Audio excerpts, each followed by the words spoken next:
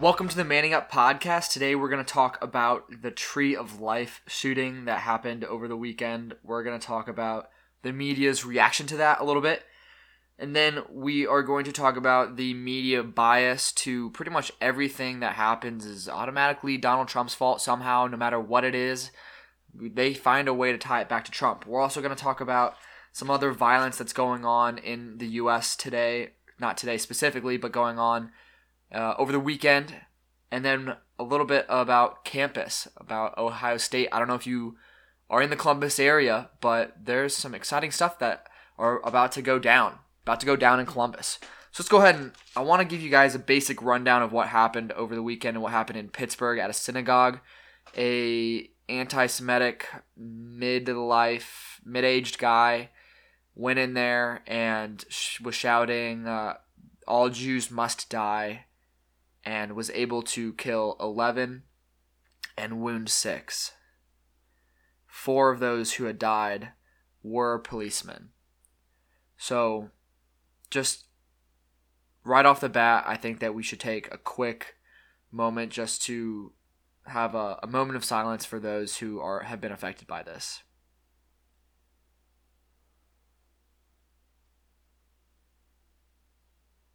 This is the most egregious act that anybody can do. I mean, to take another person's life is sometimes so overlooked. It happens so frequently that we've become almost desensitized to something so evil.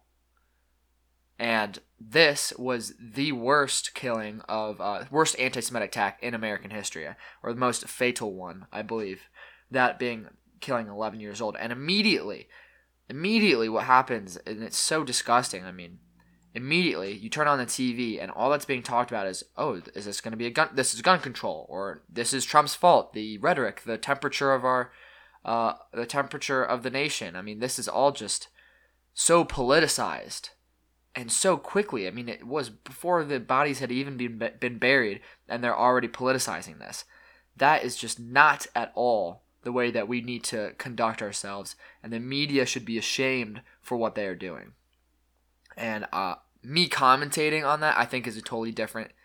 I want to go out, like, my job is to look at what's going on. At least what I'm trying to do is to look at what's going on and give my take on it. That's what I'm doing here.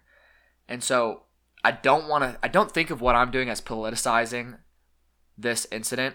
I'm merely just saying that the fact that politicization is happening shouldn't be happening. And what they're saying is that due to the rhetoric of Donald Trump, due to his, in quotations, what some of them are saying, winks and nods to white supremacists, to racists, to anti-Semites, that this is just the product of his rhetoric. Which, to me, it seems so crazy. Not only does he have grandchildren and relatives who are Jewish, not only is he one of the most supportive presidents in all of American history towards Israel, and not only does the Israeli, I believe it's president, maybe it's prime minister, the Israeli president loves Trump. How can you even try to twist this into, this is Trump's fault? How can you even try to do that when the guy was not even a Trump supporter? What doesn't make sense to me is that there's this blatant double standard going on in the media, at least, when you want to say that, oh, the bomber who supported Trump, this is Trump's fault. But then at the same exact time, when somebody doesn't support Trump, oh, the guy didn't support Trump, this is Trump's fault. Where is the consistency? Where is the consistency? I mean, if you're going to say that the bomber was Trump's fault and that this guy who shot up the synagogue, if that was his fault too, then how are you not going to condemn things like Hillary Clinton's call to incivility? How are you not going to condemn Maxine Waters' call to incivility? How are you not going to condemn the shooting that just happened, not of people, but of a Republican satellite office in Florida? Over 4 gunshots were fired into an office of the Republican Party down in Florida. How are you not going to condemn these things, or even say that it is due to your rhetoric? If you're going to say that rhetoric caused violence violence such as the bombings and the shooting in Pittsburgh, then how are you not going to say that your own rhetoric is causing the other side? It is a complete double standard, and if you're going to say one, you have to say the other. Not to say that there should be this happening on both sides. I really don't think that. This is what I believe. Unless somebody is legitimately calling for violence, that is the only time you can blame somebody.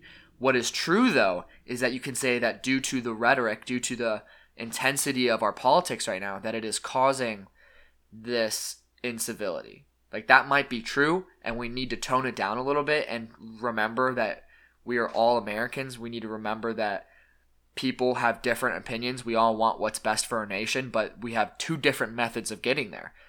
I think that once we really remember that when you're talking to people who don't agree with you, that they don't hate you or they don't want to destroy everything that you are, just remember, you both want what's best for this country.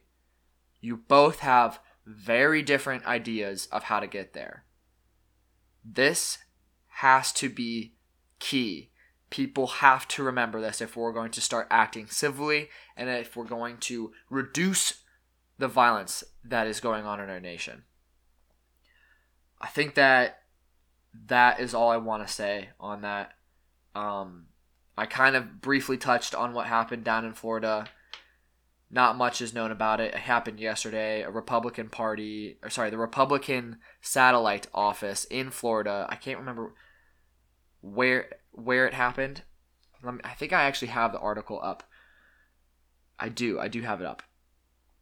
It says, Florida law enforcement officials said on Monday that several shots were fired into the Volusia County Republican Party's office in South Daytona, which resulted in shattering windows and damaged drywall. So thankfully nobody actually got injured, but with this type of violence and incivility, if you're going to say that it's a cause of rhetoric, then you have to say on both sides that it is the cause of rhetoric, that your rhetoric caused this and that Donald Trump's rhetoric caused what happened over the weekend, or which is a very weak link, by the way. But if you're going to say that, at least be consistent. I don't agree with it on either side, in either fashion, but I want to see consistency. That is so much more important. Please be consistent. And that's not happening. It is a blatant double standard. So I really don't want to get too emotional about this. I don't want to say anything fueled by my emotions, fueled by how awful the media is treating this. And almost every single title you see on any of the articles is almost a blatant lie. Please, I challenge you. I challenge you guys when you are looking on Twitter, when you are looking online, and you see the articles of titles, do not take that as fact. When you see a title, please go into the article and at least read most of it. Get a general understanding of what it is, and I bet you over 50% of the time I bet after 75% of the time after you read the article, you would have titled it differently. They are misleading and they are sometimes entirely untrue. So I challenge you guys, when you are looking at titles, don't take that as fact. Actually read it. Take some time and inform yourselves on what is actually within that article. I know I fall victim to that as well, and I've really challenged myself to get better at it. So come along with me on that challenge, and let's all become a more informed public. Whew. Okay, now to get into some more local news. Local news, that being on campus in 2 weeks from today. Today is Tuesday. I don't think I said it yet, but today is Tuesday, October 30th. This week, I'm not going to do Monday, Wednesday, Friday, but I'm going to do Tuesday, Thursday, Saturday to see if I can keep to a more consistent schedule. Just to try things out, kind of change it up a little bit. But anyways, in 2 weeks, Ben Shapiro is coming to campus. If you don't know who that is, he's a conservative commentator, pundit, analyst, writer at the Daily Wire, one of my political thought leaders in a lot of ways. I agree with him on virtually everything, but there are times when I think that he could be much more eloquent in what he's saying. I think that sometimes he is uncouth in the way that he puts things. Not to say that I'm perfect, but I'm only looking at what he says, and sometimes I think it might be a little harsh, or he doesn't take into account people's feelings as much as he should. But anyways, he's going to be on Ohio State's campus in 2 weeks. I'm thinking about doing a couple interviews with the inevitable protests that are going to go down. I want to interview people, see what their opposition is, see what their opinion is on free speech or what they would call hate speech. And so I'm going to make a video. Let me know if you guys think that's a good idea, if you want to hear something like that, want to see something like that. I'm also thinking about incorporating video into the podcast. So I'd be filming it as well as recording it, and I would be uploading it to a YouTube page. I have not made the YouTube page yet, but I will let you guys know. Hopefully by the end of this week, I'll have it up. You can go ahead and subscribe there, follow it, share, do whatever you can. But I don't think I'm going to implement video until I get enough interest. So, if you are interested in seeing me while I talk, if you're interested in some visual aspects to this show, to this podcast, go ahead and give this podcast a like, give it a share. I will see that you are doing that. I will notice that there is an interest in a video aspect to the podcast, and I will continue in figuring out what will be the best method in order to give you guys a video as well as an audio. So that is some interesting stuff coming up. As far as my cultural critique for today, I was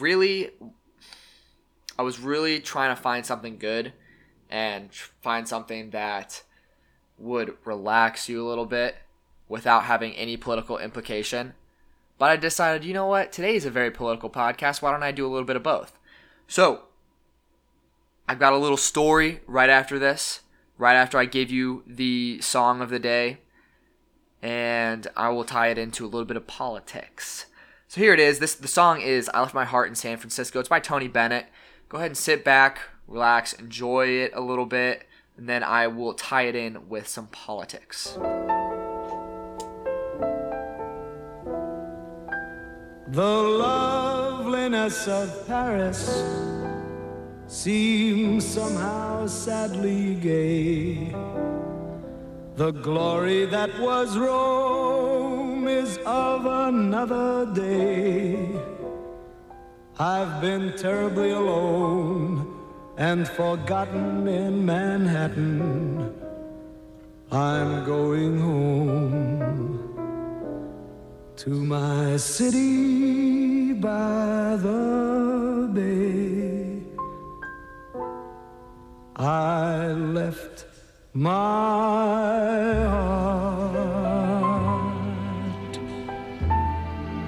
in San Francisco.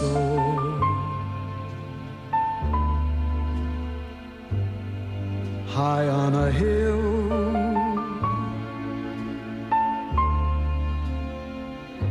it calls to me to be where little cable cars. So, in case you guys did not know, San Francisco has been slowly deteriorating for the past few years. And a lot of people on the right are attributing this decline due to its liberal policies and liberal governance.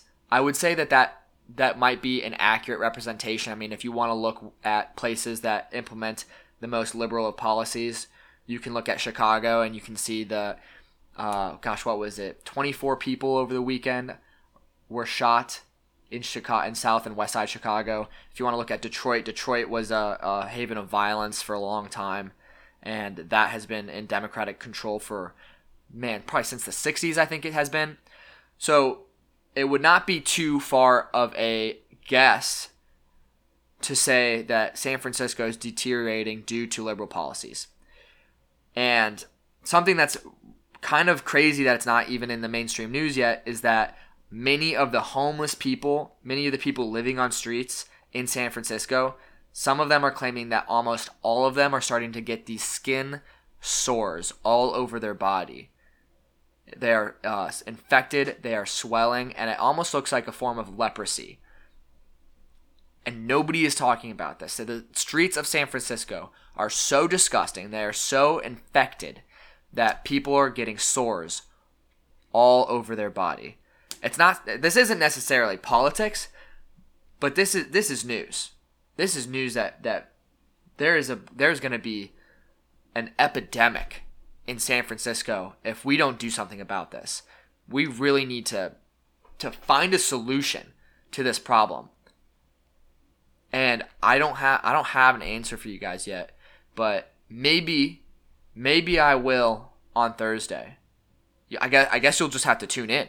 I guess you'll just have to wait till Thursday's podcast and listen to see if I have any commentary on this. And I'm gonna leave you on something nice. Okay, it was a stressful weekend. This seasonal weather is really getting to me. I know it's getting to a lot of people in Ohio, and I want you guys to keep your head up because I'm trying to do the same. And with all the violence that's going on in our nation, with all of the politics that are dividing us, we need to look at the silver lining wherever we can. And so, I'm going to leave you guys with my favorite Bible verse. It comes from Matthew 6:34, and it says, "Therefore, do not be anxious about tomorrow, for tomorrow will be anxious for itself. Sufficient for the day is its own trouble." This has been the Manning Up Podcast. I'll see you guys on Thursday.